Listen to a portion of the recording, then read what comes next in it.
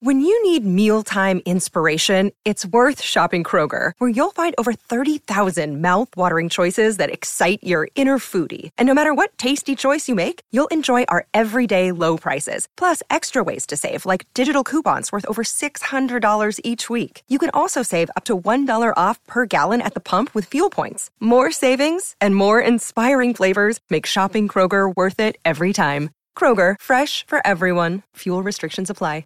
Another day is here, and you're ready for it. What to wear? Check. Breakfast, lunch, and dinner? Check. Planning for what's next and how to save for it? That's where Bank of America can help. For your financial to-dos, Bank of America has experts ready to help get you closer to your goals. Get started at one of our local financial centers or 24/7 in our mobile banking app. Find a location near you at bankofamerica.com/talktous. What would you like the power to do?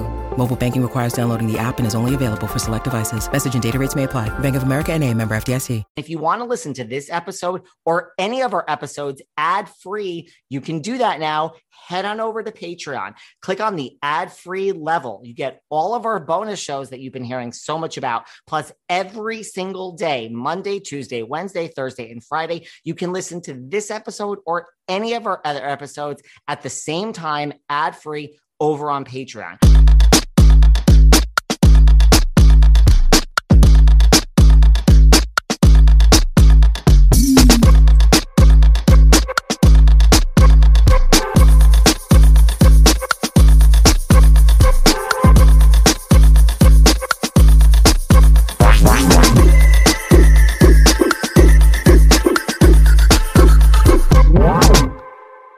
Hey everyone, this is David. Welcome back behind the velvet rope. Let's just get right into it today because we are joined by actress of the movies, now TV, stage, an author, a mother, a professor, lots of other monikers, and personally, I say icon, the one and only Miss Ally Sheedy. Hello, thank you. Thank you for all the monikers. Love it.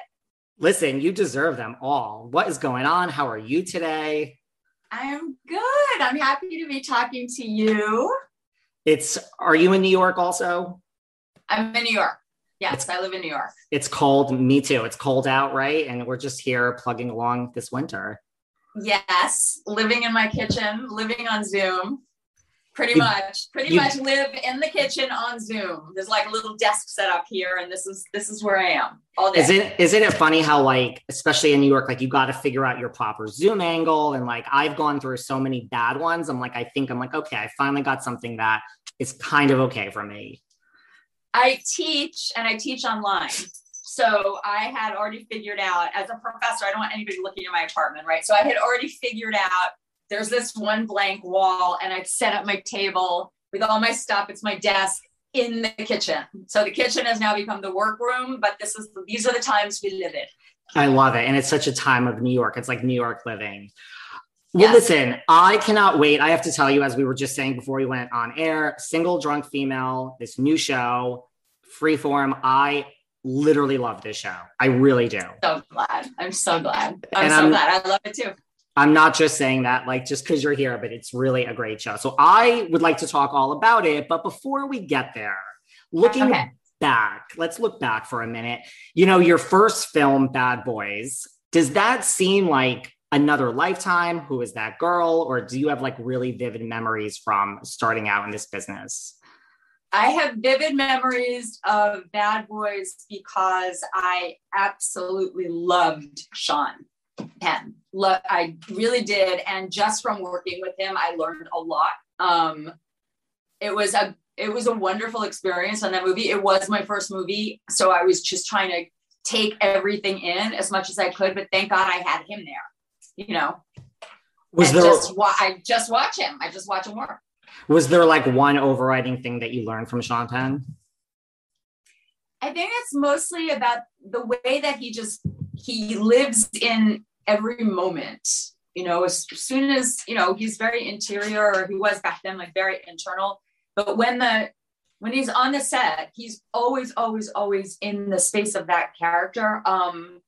And the moment a camera goes on, he's just, every single moment is so authentic and honest, and he's just living it from moment to moment. I mean, he does things differently every single time, and he's inventive and he's lovely. I was just a little bit in awe, and just watching the way that he handled himself and his work on set, because it was my first time. And that's not a bad person to work with on your first movie.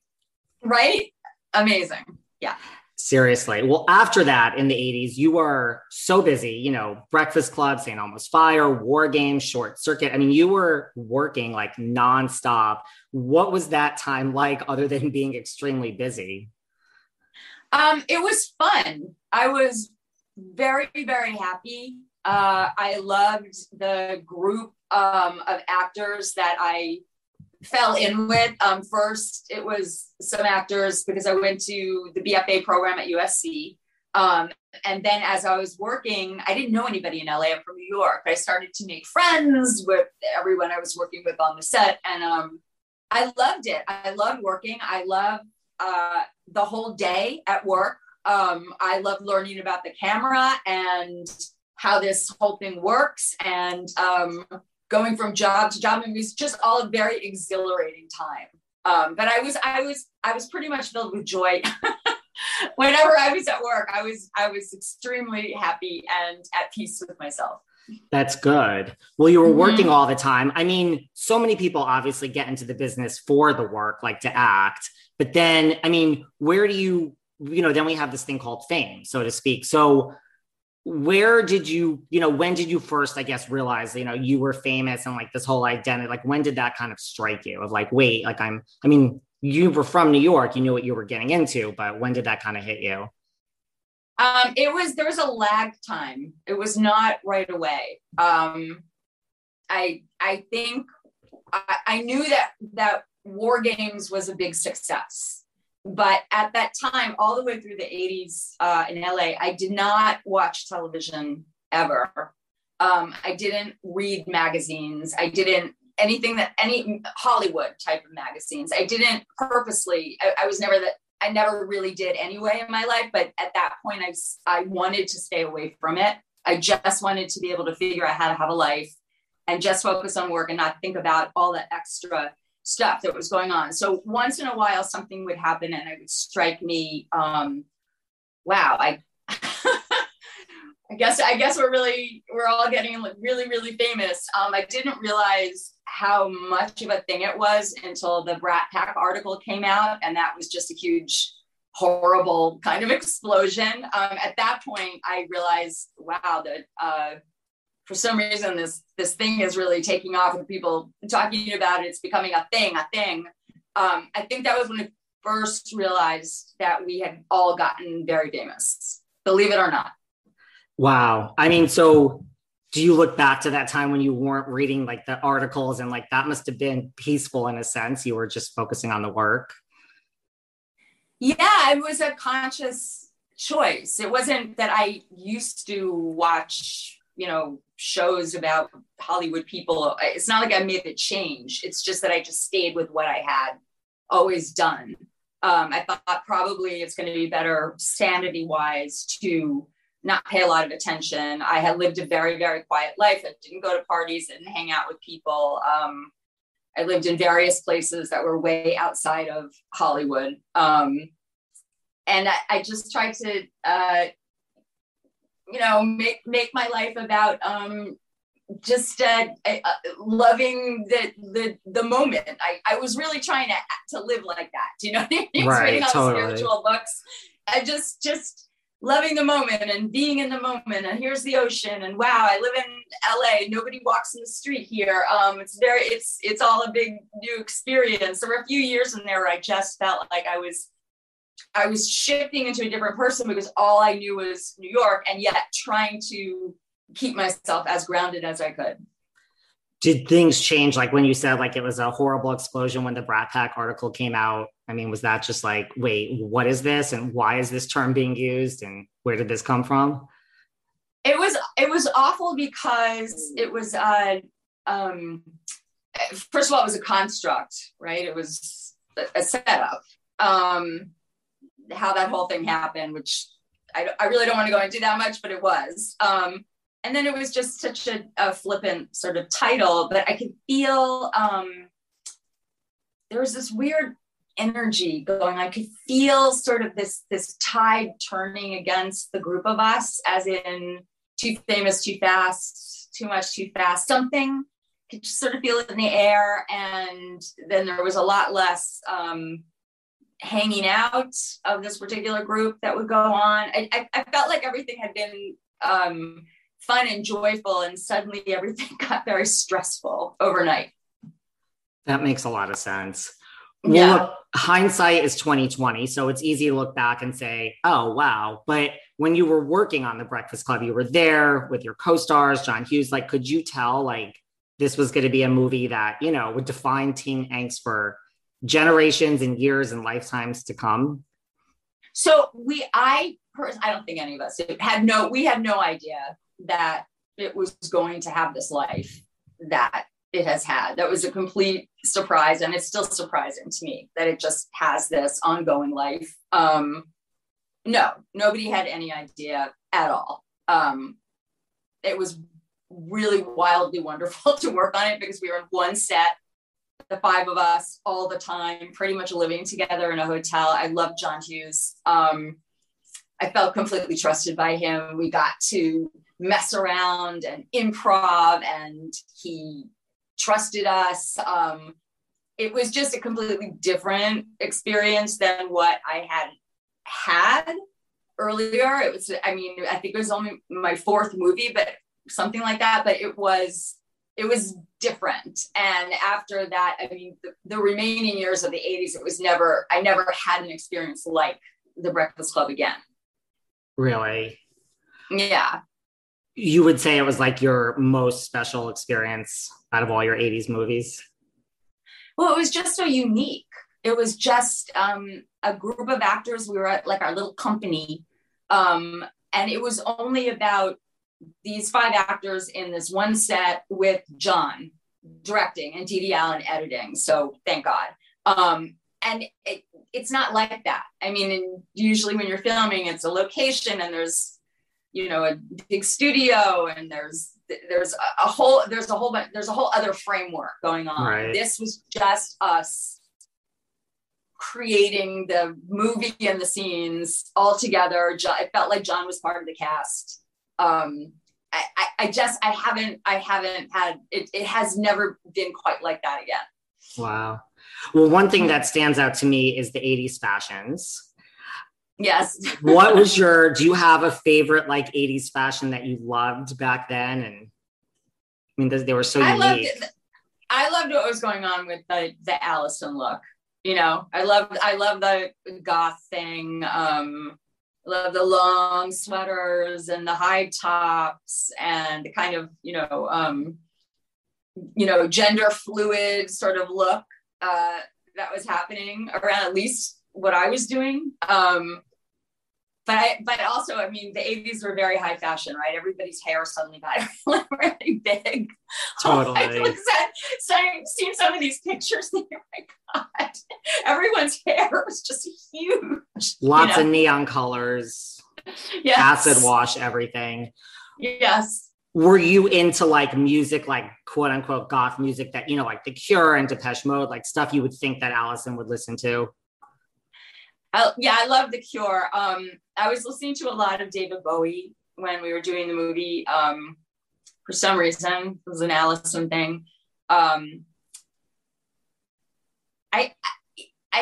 It was a lot of for Allison. It was some of the grunge stuff coming in a little bit, like the 80s version of that. But it was Allison was a lot of classic rock. I gotta say, a lot of stuff from the late 70s. Maybe it was the 80s when she was still listening to that. Right. Yeah. Are there any styles from the 80s that you could just do without? Like, would it be the big hair, or is there something that sticks out of like, why did we ever do this? I think the hair got too big at a certain point. At a certain point, I think there was too much hair everywhere. Just too much. The rock music and then the actor, everywhere you went, somebody had this enormous. There was too much hairspray in the 80s. How about that? That's a very valid point. What about how was working with John Hughes? I mean, you hear so much about John Hughes. Like, what was it really like to work with him? He was lovely. I only had the one experience with him as a director. I worked with him again where he was a producer years later, but as a director, I loved him. I felt like I felt trusted by him. That's a huge thing because a lot of the time working on a film, there's not always a feeling of being trusted by the director. Right. In that case, absolutely. He didn't want to change anything about me at all. He let me figure out with him the way that Allison would look. And there are all sorts of little improv-y things in there that I just felt free to make things up. Her physicality or this or that or the other thing. I felt safe. Hard to describe, but I think everyone did. And John would, the cameras would, everything was different back then, but he would sit right on a little box right underneath the camera. So it was almost like he was in the scene with us, and he would laugh and he would love it. And it felt like we were this circle and he was in there, even though he wasn't on camera. He wasn't in another room watching something on a monitor or doing something like that. Do you know what I mean? He was always right in there. And some of the improvs in that movie just came from his particular sense of humor and the freedom that he gave all of us. That's so interesting that you were able to like kind of craft the look and like the backstory and a lot of that. Yes. And the costume designer, Marilyn Vance, was also super open and creative and fun. And he somehow or other, Ned Tannen was producer on it. Somehow they put together this group of people that were just not controlling, that were open and creative. And I think that's part of what you get in the movie. You can feel that. I didn't feel like somebody was trying to control anything. Wow. There was liberation in it.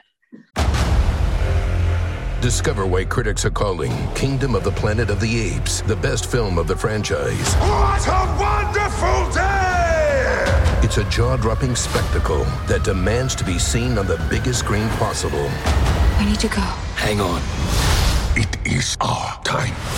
Kingdom of the Planet of the Apes. Now playing only in theaters. Rated PG-13. Some material may be inappropriate for children under 13.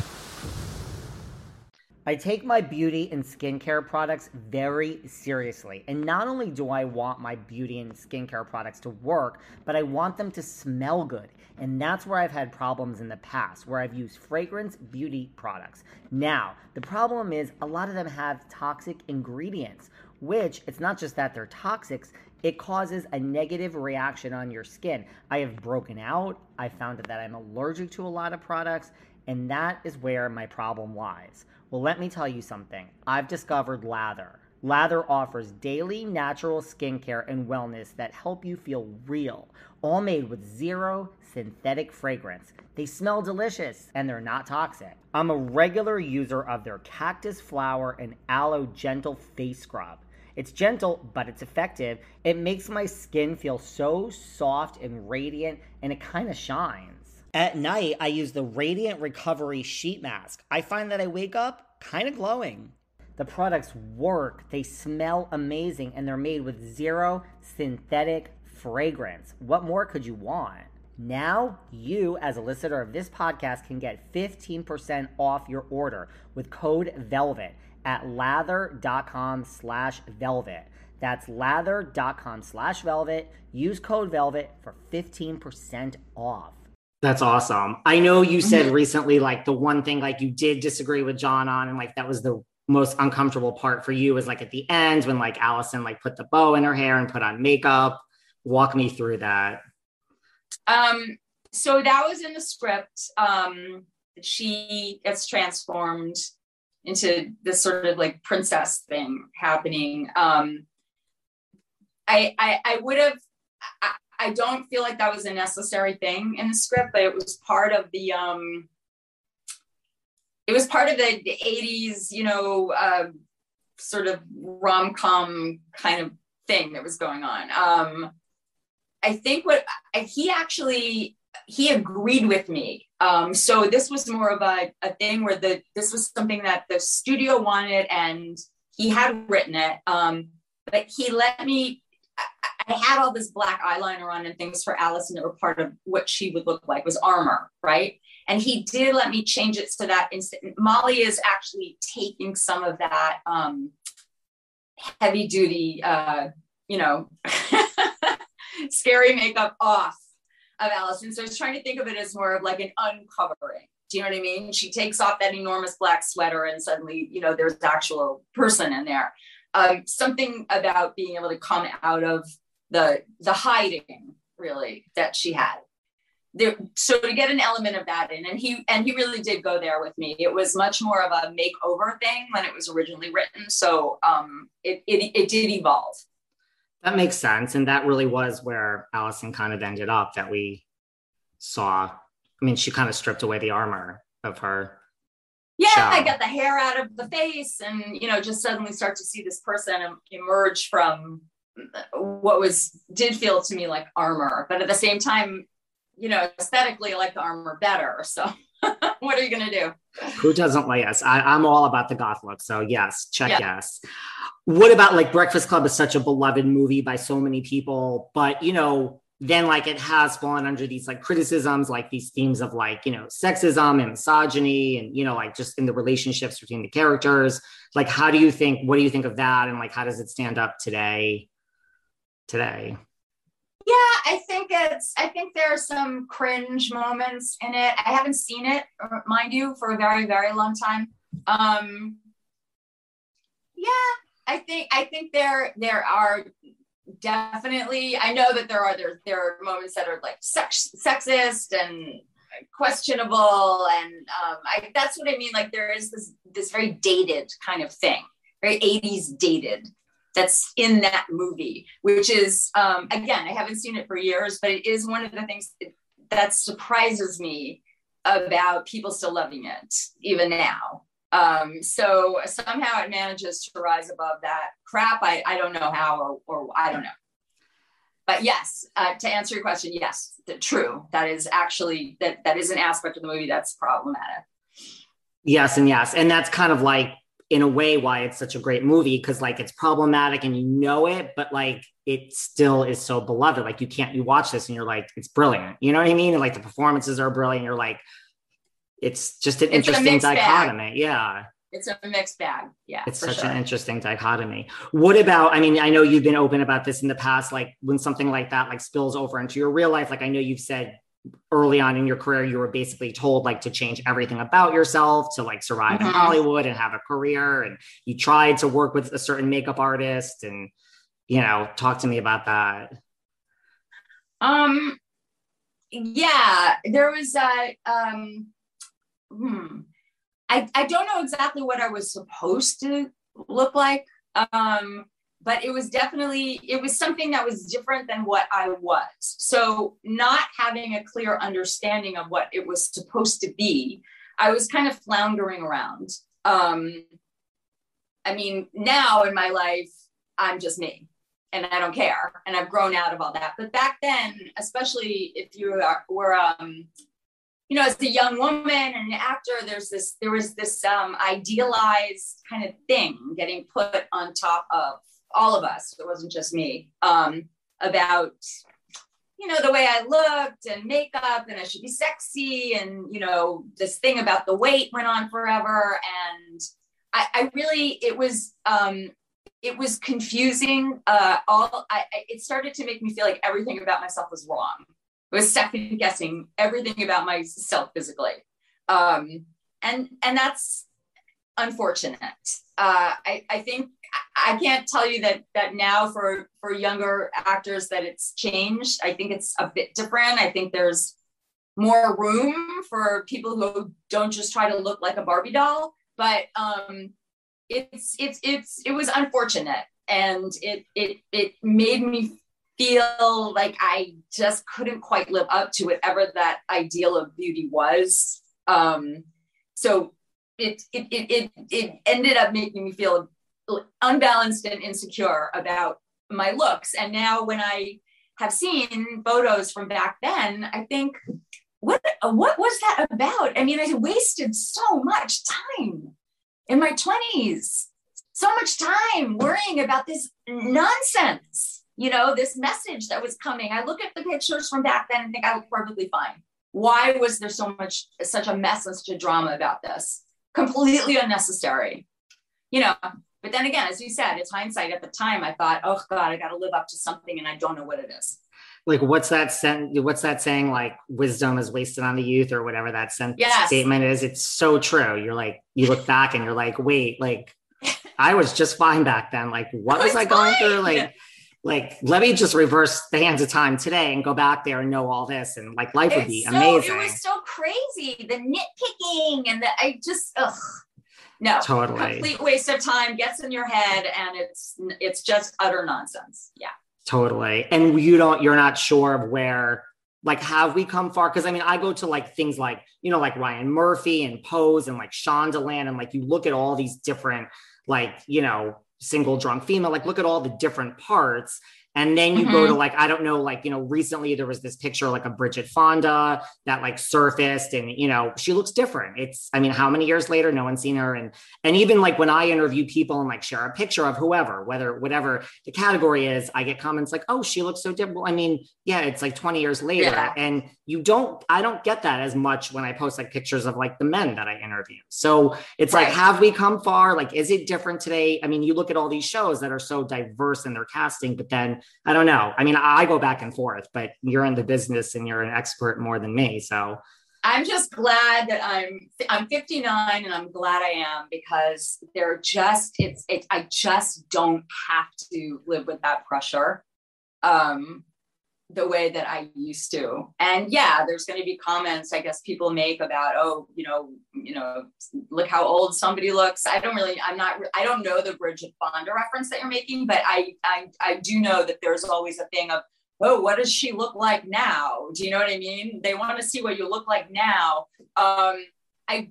don't know that happens so much with men. I have absolutely no idea, but I think probably it's not quite as much pressure there.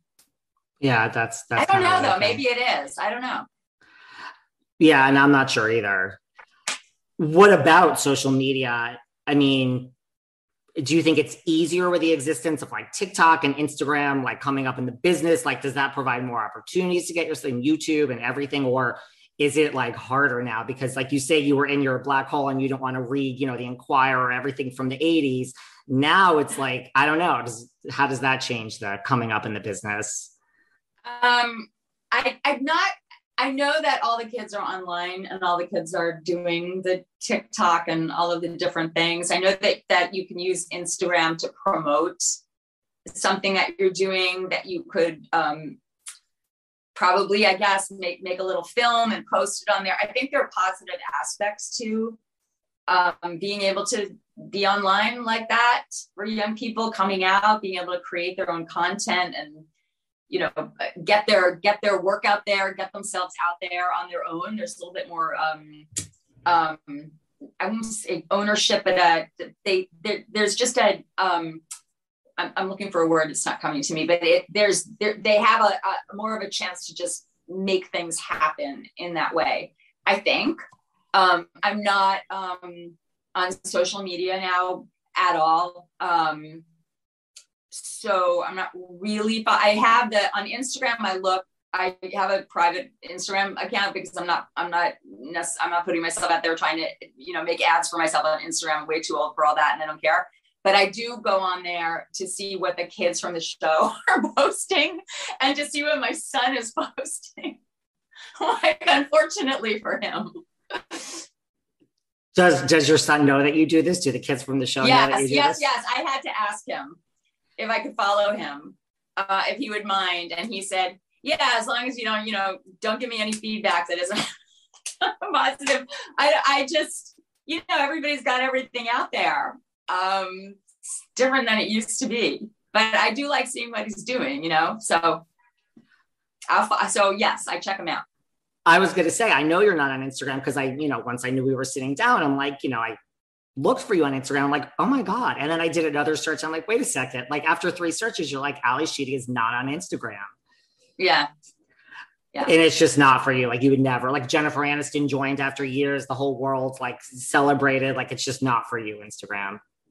It's not for me. It feels, I just feel like I've aged out of this, you know. I don't know how to make it work anyway. I don't know how you do anything on Instagram. So no, I just like looking at what other people do. You're better off. Check in and see. You're better off. I always say if it wasn't for this job here, like I'm on social media just for this job. If I went away tomorrow, you would never see me online again. So I think you're better off. It's a lot. Yeah. No. Well, let's talk about high art. Okay. Last night I was speaking to a friend of mine and I was on speakerphone. And when I told her that I was speaking to you today, her and her wife screamed on the top of their lungs, high art. And they just were overwhelmed with excitement. And all they wanted me to talk to you about was high art. But I love high art. So what was that experience like? And like, you know, going from, like you said, like War Games was huge and like The Breakfast Club, St. Elmo's Fire, like to, you know, this little indie movie that turned out to be so, first of all, amazing and just critically acclaimed. And I mean, what was that like? Well, at that time, so this is like the late 90s, the indie film scene was really taking off. So there were a lot of super interesting creative things happening. All the film festivals were new. I think it was different than it is now. But yeah, the Lisa script, Cholodenko script came along. I fell in love with that role. I really wanted to be able to play that part. I auditioned, and then it worked out. And it was, you know, there's a few jobs that you have. There's a few roles that will come along in a career. At least for me, that would be my most favorite roles or films. That is certainly one of them. Also, again, working on the film was an absolute joy. The cast, Lisa, everybody, the writing, the way they were shooting it. It was just, I didn't know how the film was going to turn out, but I was loving every moment of playing Lucy. That's for sure. Anyone who knows me knows that I get bored so very easily, and that extends to every aspect of my life, including my workouts. I find the best way to stay motivated is to have variety in my workouts, and that's why I love Peloton. The variety really does help keep me motivated. You can do a bike workout, then you can do yoga, meditation, dance cardio. I'm actually really good at dance cardio, guys, if you can believe that. And there's a whole new artist series class where you can listen to music from one single artist. I choose Madonna more times than not, but you can also do a theme like pop or rock, hip hop, EDM. Peloton has everything. And Peloton has a workout for every day, every schedule. You can de-stress from a long day with 30 minutes of strength or 20 minutes of cardio or a 15-minute total body class before work or after work. It's great. Listen, visit onepeloton.com to learn more. That's onepeloton.com to learn more. Any highlights of that? Like, just, is there any like fun thing from set or something that sticks out in your mind? Patricia Clarkson is so brilliant and so imaginative and so she just has this wild freedom about her. I had so much trouble in some of the scenes with Patricia because she would just make me laugh or come up with some line. That accent that she had and that whole character, what she did with that whole character, that the really fun moments. I remember a lot of things filming that I loved filming, but the moments that make me smile when I think about them are the moments when Patty would just come out with something and it was impossible. It was almost impossible to just stay in there because she's hysterical. Wow. Yeah. Right. And your character wasn't exactly someone who was cracking jokes every other scene, you know, so. No. And the thing was, we would be in the rhythm with each other and it was in there with Lucy and the whole thing. And it was all working. It was all great. And then I would go off camera. It was the close up on Patty. And suddenly she would do something or have some moment. And it was just almost impossible to keep quiet. I would be sitting there and Lisa would be next to me, just like shaking with laughter and trying not to make any noise. That's so funny. I know. Well, being from New York City myself, I have to say, I saw you at the James Street Theater Playhouse in Hedwig in the Angry Inch. I was there. Oh, great. What was that like? I mean, you were the first woman to play this role. I mean, when you think at this point, of Ali Sheedy, everything, you don't think like, okay, this is like I call it like a rock opera, like this character, like how did this part come to you? What did you love about, like, talk to me about the Hedwig experience. So it was, there's so many different things going on there.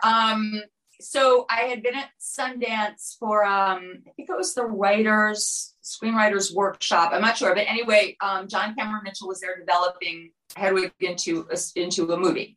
Into a movie. I think it was a director's workshop. I'm not sure.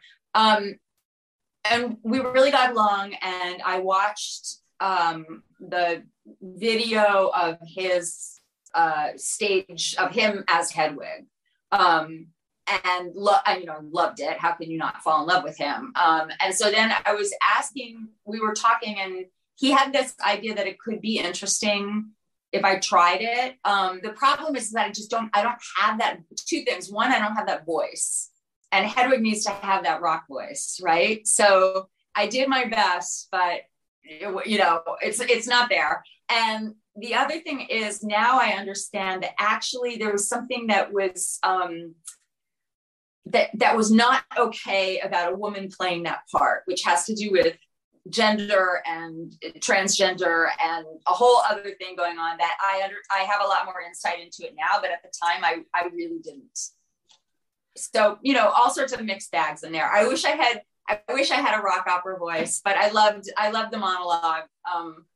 It took a big leap of faith to play that part. It took a lot of courage. I thought you were great in it, so I don't know what you're talking about. Thank you, but okay. Thank you. I appreciate it. Would you, like, to your point, like you said, because I didn't necessarily but would you not take the role now? Like, if you were offered it, just because of all these, like you mentioned, like the transgender issues and like a different understanding I don't think that an offer for that would come along. I think that people are much more sensitive to the larger cultural story. I mean, obviously John is right in the mix there, and it wasn't something that was a problem for him, but I did know of reading some different things and understanding some things at the time that there was a problem with that politically in the world of off-Broadway and gender fluid, gender queer, transgender community. But now I understand it a lot more. I don't think that someone would cast a woman as a role of a transgender male to female part. That doesn't fly anymore. I understand why, That makes sense to me, and I would probably agree with that. Yeah. Do you want to do you like live theater? Like, is theater something you want to do more of? I mean, you're busy with this great show, which we're going to talk about in a second, but like, is that something you'd like to do? I don't love being on stage, actually. I really love being on a film set. That's where I feel comfortable. I've done it. I've done some plays. I did this and that. I don't love it. I have lots of friends and colleagues who adore theater and being on stage. It's just kind of not my thing. I'm happier on a set. And it's inexplicable, but that's just what it is. Interesting. Yeah. I mean, I know so many actors and actresses that are doing so much TV and movies, and they're like, man, I just wish that I had a moment to just do some live theater and fit it in there. And yeah, I know. I wish I felt that way, but I don't, to be honest. I don't. Interesting. Well, talk to me about Single Drunk Female. Like I said, I love this freaking show. How did this come about for you? Like, how did you get involved? I love the show too, and it starts with the writing. Right off starts with the writing. It's wonderful writing. So Simone Finch had written the pilot for it. She's the writer. It's very much Simone's story. And she and Jenny Connor and Leslie Headland and Phil Trail, that was the original group. And then Daisy Gardner came on later as showrunner. But the script, I read the script for the pilot, and I met with via Zoom, Jenny and Simone and Leslie. And look, I fell in love with Carol right away just from that first script, and the dynamic that was right there already between Carol and Sam, who is Sophia's character. These are the women, these are the people I've always wanted to work with, you know, Jenny, Leslie, and Simone. So when we were in the meeting, I was thinking, these are the people I wanted to work with, these women for such a long time. And here's this wonderful script. So it was just a gift that it came along. And Sophia is just a dream. You know, she's just a dream of an actor. She's just wonderful. So that's the show really works because of her. Look, you've been in this business, you're a professor. Did you learn stuff from Sean Penn? Did you learn anything from Sophia? I mean, even though you have so many more years in this business than her? Of course, because we're figuring out this mother-daughter relationship together every moment that we're in a scene together. The relationship is becoming more refined, it's getting more complex, it's evolving, you know, the dynamic is in constant growth. So there's no way for me to be able to find Carol the way that Carol has come to life if it wasn't for what Sophia was doing. I mean, it's not, you know, a separate character here, a separate character there. It's that dynamic. And so much of that is her. It's so easy to play off of Sophia. So I learned a ton from her all the time. Your guys' scenes are great. They're so much fun. they're so much fun. And like, they're both great characters. And like, it's like it's not staying stagnant already. Like you guys have gone through so much, and it's like, that's really, I think, the realistic portrayal of someone that goes to recovery and then tries to go on with her life. I mean, there are ups and downs, right? Yes. And it's a complicated mom and it's a complicated daughter, and there's a lot of friction there, which is what's so much fun to play, honestly. Do you like playing quote unquote the mom? I mean, this is a great part. I like playing this mom. I like playing this character. The relationship as Carol, the relationship with my daughter is the most important relationship in my life, even though it's the relationship I have the most conflict within and about, right? So she comes back in, Samantha, that Sophia Black D'Elia is playing Samantha. So when Samantha comes back in, it turns my entire world upside down, and we're in a house together. So somehow or other, we have to interact with each other. That's the whole series for me. I know there's all these storylines, but my stuff is really Sophia. Yeah. You know? And again, she's an absolute dream. So I was really happy working on the show. I love it. You've met everyone in the business. You've met so many people. Do you ever get starstruck? Are you the type to like get starstruck when you meet people? Not so much. Not really so much. I don't think so. I get happy to meet people, but I don't think I feel. I'm trying to think. Is there anybody? I'm trying to think of somebody I haven't met that I would get starstruck about meeting. And nothing's coming to mind. Is that really horrible? No. It's not like you've worked in the business and like, it's, you know, you love your job, but it's a job and like everyone's a human being and, you know. I would be starstruck if I met Michelle Obama. Okay. That would, you know, I would be starstruck by her. But it's a little, not so much for the actors, I don't think. I don't know. There you go. That makes sense. What about, do you keep in touch with like, you know, people from, you know, the 80s, like Molly Ringwald and all of those folks? I love Molly. So Molly's the one I'm in most consistent touch with. I just think she's great. She's turned into just a great, wonderful woman and mother. And we get along really well. And I'm always really happy when I see her. She's not living in the city, so I don't get to see her that much. But we also have this history that I don't have with anybody else. So it just, there's just a very cool energy that happens when I get to be with her. Totally. Did you ever, I mean, like you said, you're 59 now, like your career is amazing, but like in that middle, like after the 80s movies, did you ever like, look, this is just how the business works, right? Like you, to a certain generation of people, you say Ally Sheedy, they immediately think Molly Ringwald, and vice versa, even though you are much different actresses. You've had much different, but like, did that ever like grate on you, or just like, oh, you know, I'm more than just my 80s?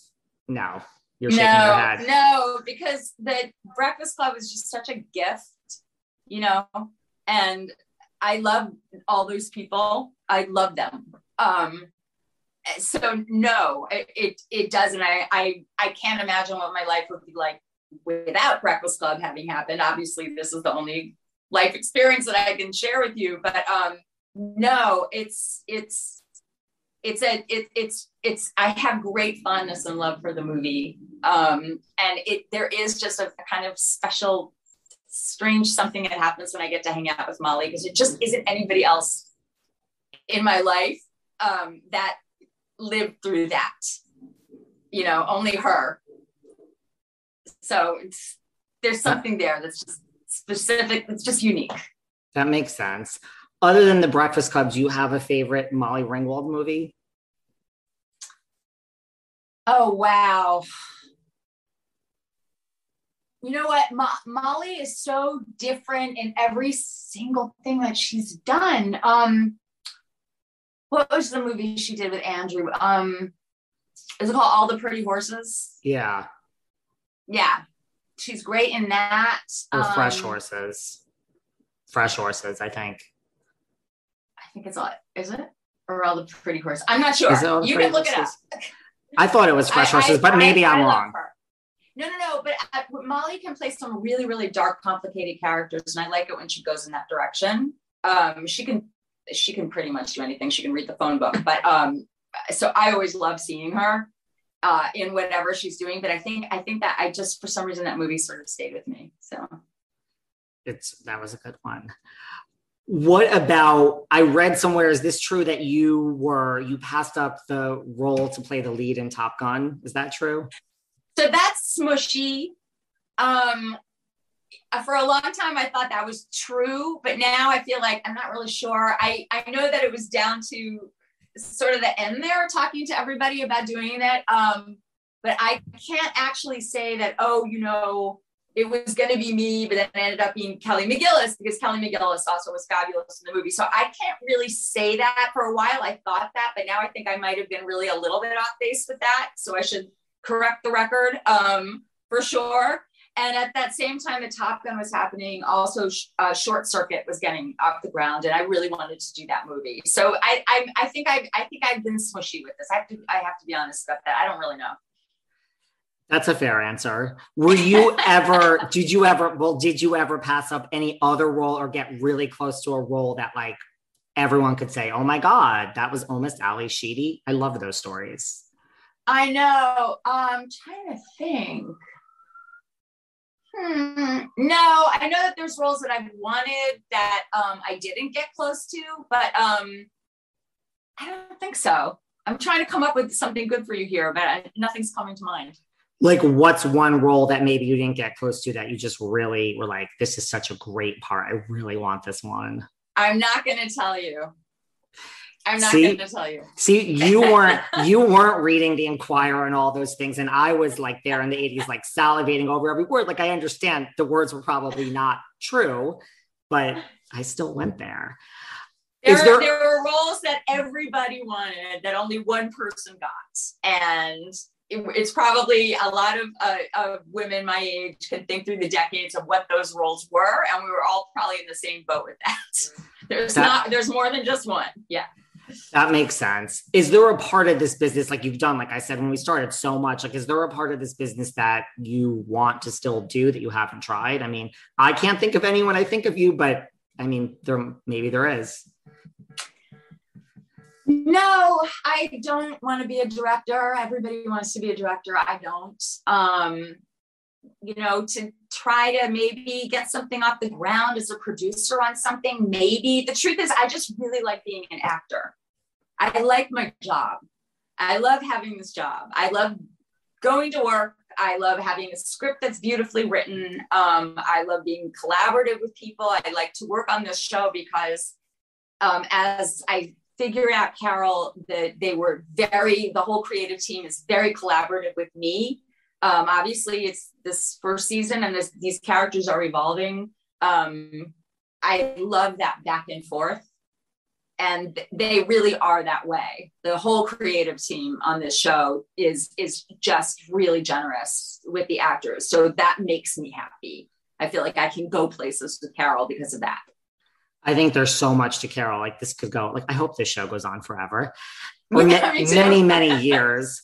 Well, talk to me about being a professor that you do from your kitchen via Zoom. I teach my class right here, just like I'm talking to you, since we went online in 2020. It's a class at City College, which is a campus of City University of New York. The kids in the Department of Theater and Speech. So I'm teaching, mostly it's theater actors, teaching an on-camera class. So we're messing around with how do they shift over and figure out their work on camera. It's really a workshop-y, fluid, fun kind of class. And I love my students. I just fall in love with them.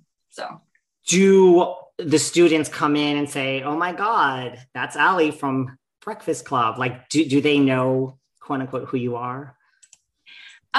Some of them do, and some of them don't. It doesn't really come up right away at the top. Some kids take the class, they have no idea. Some kids decide after they start the class, they're going to stick with the class. So they Google me. And then some kids know already when they come in. And I'm never really sure until they start actually asking questions, or texting me, because we text. Mostly it really is about how do they want to, we're working on scenes and we're working on all the creative stuff, but the questions are usually about being on a set, technical, logistics, what is it like to, walk on a set? How do they film this? How do they film that? All sorts of stuff that I wish I actually knew, that I learned on the job. And they all are right at the age I was when I was starting. So there's something really, not really exciting, but really fulfilling for me about that. Is there one piece of advice that you feel that people want from you the most, having been in the business for so many years? I think, I talked to the kids about it. And do you mean advice that they want to have? Yeah. You've been in the business, and because they're one thing they want to know from you more than other parts of the business. What they really want to know is how to,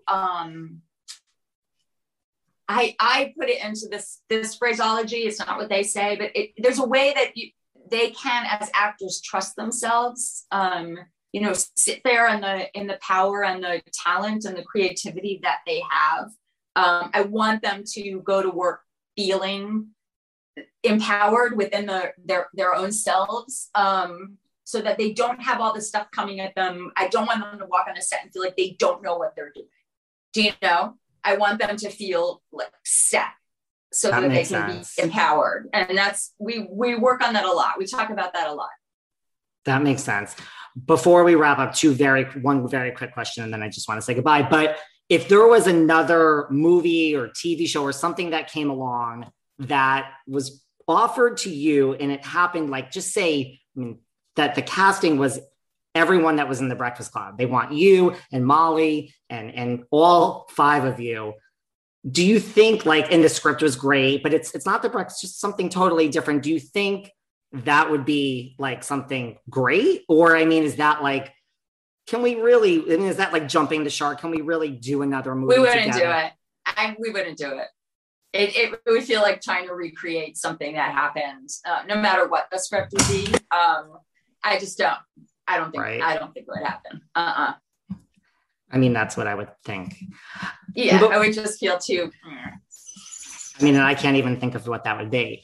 And before we would go, I just want to say, like, as you know, a self-respecting gay man, the way that you handled your son's transition and just, you know, was so just, it's a textbook for, I mean, parents out there everywhere, really. I mean that sincerely. Thank you. I learned that from him. I learned how to love him and be there for him and support him from him. Do you know what I mean? It wasn't like there was some textbook that I was reading thinking, you know, this is the way you have to handle this and that, you know, if your kid's in transition.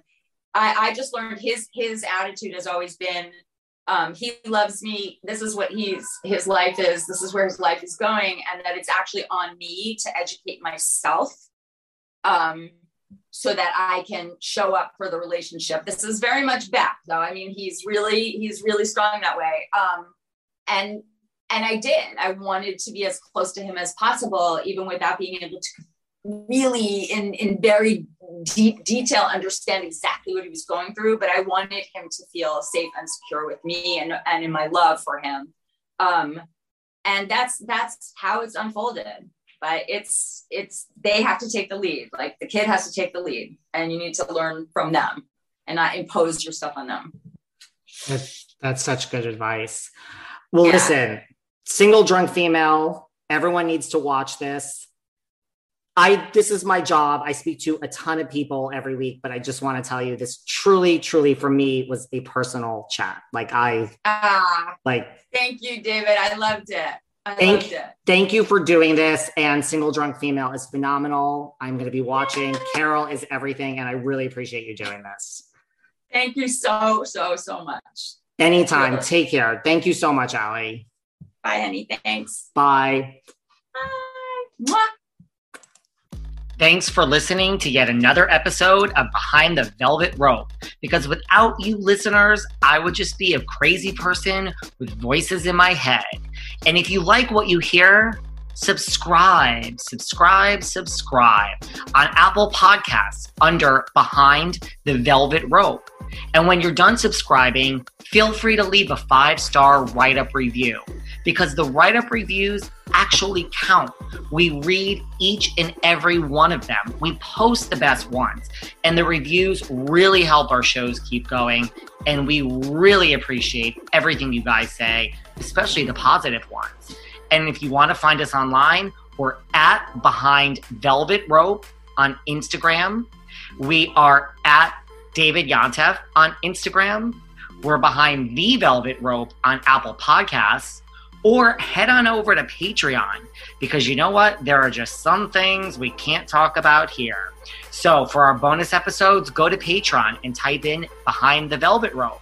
And if you still aren't sick of me and you want more David, go to Cameo and book me on Cameo. And you can ask me anything there. I'll answer whatever you want. And I have a bargain basement price of $10. Thank you guys. See you soon.